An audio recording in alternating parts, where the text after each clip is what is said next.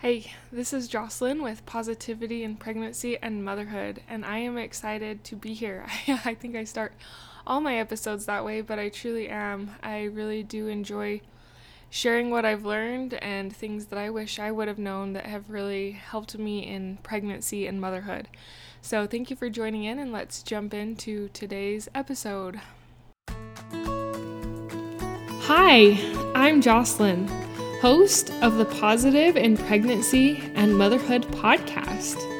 I help pregnant women and mothers to find positivity in their season of life through changing their thoughts to work for them and not against them. I help mothers find the small, doable steps in thought and action without making drastic changes to their everyday mom life. And I can help you. Thanks for joining. So today I wanted to talk about emotions. I am currently pregnant with my 5th baby. I've had 6 pregnancies, but one was a miscarriage. But anyways, I'm pregnant with baby number 5, and I'm well into the 2nd trimester now. And oftentimes things come to my mind based on my own experiences. Occasionally I get requests and I'll do that, but a lot of times, and at least for this episode, it's kind of been things I've been experiencing lately. And with pregnancy, it can bring those hormonal changes, which tend to make us more emotional. And if you're emotional to begin with, it's frustrating because then you're even more emotional. And if you're not emotional to begin with, you don't even know what's happening because you haven't been emotional, but all of a sudden you have all these emotions that just kind of well up and make you want to cry. And it can be a little bit hard to deal with, having these extra emotions and urges to almost cry in response to things that happen. And there have been a few incidences where I have just felt the urge to cry in things that have happened. And I'm going to give you a few tips on how to deal with that, especially in moments where you really just don't want to cry. And then, anyway, I'll give you the tips so that you can kind of understand a little bit more of what I'm talking through in a more succinct manner. The first thing is to remember to stay on top of your feel it to heal it. So if you are feeling that negative emotion and you're allowing yourself to feel the negative emotion that comes with these emotions and with pregnancy and with life, it's not just with pregnancy. Life itself can bring a lot of negative emotions. And if you're kind of allowing yourself to feel those negative emotions as they happen, this job is going to be a little bit easier. If you are not feeling that pain or those emotions as they come, it's going to get bottled up, and then it's going to be harder to control those tears when you have a moment that just pushes your limits. So I encourage you to feel it to heal it. So what does that even mean? That means if you're feeling pretty crummy, that means if you're feeling upset, if you're feeling frustrated, if you're feeling overwhelmed, allow yourself to just feel those emotions for a couple of minutes. And that's what it is. It is just feeling those emotions, feeling overwhelmed, feeling stressed, feeling frustrated, and letting it work through your body and then releasing. It's not enjoyable, but it helps in the long run for you to have a better composition and mindset, and can allow the things I teach on this podcast, which is positivity, to infiltrate your brain and your mind a lot easier if you are doing this. And that is my first tip here as well, is to try and stay on top of that, feel it to heal it. So I know sometimes when we feel emotions, the kind, compassionate one in me just wants to say, just let yourself cry, it's fine. But I realize that there are times where it just doesn't feel appropriate to cry, you're not in a right place to cry, And it can be hard to deal with those emotions and not knowing what to do when you feel like you want to cry, but you're not in a place where you feel like you should cry. And I have found something really simple that actually has helped me pretty significantly. Now, if I'm pretty bottled up and I haven't been doing the feel it to heal it, which sometimes I forget too, actually, a lot of times I am still working on remembering this, but if I get really bottled up, it's almost impossible to stop that sometimes. Um, but if I'm not feeling bottled up, here's the simple tip that helps when I just have a moment that like really stands out and like makes me want to cry. Like for some reason when we were talking to our account the other day and I felt this urge that I wanted to cry, but it wasn't appropriate. It wasn't the place. I didn't want to. And so the thing to do is to stop thinking those thoughts of don't cry. You can't cry here. That will be embarrassing. I found that as I've told myself, you can't do this, don't do that, it's hard. It just makes those emotions feel even stronger. It's kind of like when someone tells you, don't think about a yellow school bus. What's on your mind? It's the school bus.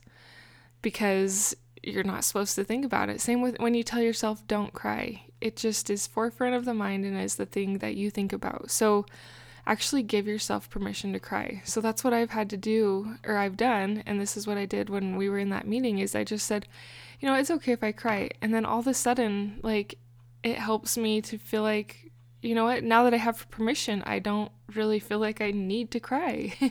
It's not the situation. It's not the time. So I encourage you to, when you're feeling that, just give yourself permission to cry instead of trying to stuffing it down.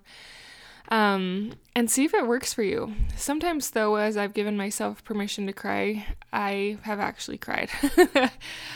So it's just a learning experience, but in that instance, it did help me, and that's not the only instance that it has helped me. So I feel like if it's helped me, it can help you, and I'd like some feedback on this to see if this little tip does help for you.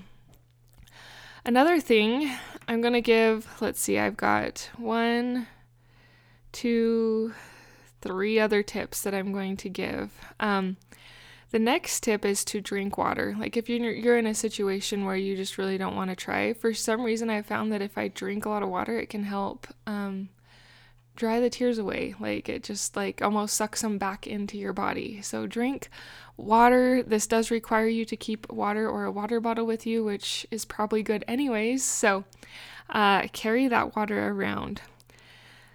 The next tip is to tell yourself that you are going to schedule it for later. In these instances where you're feeling these emotions, but it's just not quite the time, giving yourself permission to feel these emotions and these tears later can help you to get through the moment without totally breaking down. Especially when you know what, I'm going to process this, I'm going to feel it, I'm going to cry about it and be angry about it later, can help in these moments where you're feeling emotional and you just don't want to. So schedule it for later. It's kind of similar to giving yourself permission to cry. You're giving yourself permission to feel it later. They're simple things, but they are powerful. And then the other tip, and this one in some situations you may be able to do or you may not be able to do. So when we were visiting in that meeting, I was not able to do this one. So you'll just have to play it kind of by ear, listen to the Spirit's guidance in these directions in your life and in your pregnancy. But go for a walk. Physical activity can help you to release negative emotions and to kind of allow yourself to just breathe for a minute before you just get crazily emotional. And the purpose of this episode is not to say that emotions are bad. Emotions are good. And I actually have come to feel that it's good to feel the emotions. It's good to and healthy to cry. There's a little saying that I like because I tend to naturally be a crier. And then pregnancy makes it worse. And so it's annoying, frustrating, and has been embarrassing in the past, but I've chosen to replace all of those thoughts with this is hard, this is embarrassing, this is frustrating with crying is cleansing. And every now and then in life, you just need to have one of those cleansing cries. And it's good and healthy and it's okay and shouldn't be looked on as embarrassing. And some people are going to feel that, though. They are going to look at it that way. But it's your choice how you look at it. And that's what I want to encourage you, is I want to encourage you not to fear what the other people think.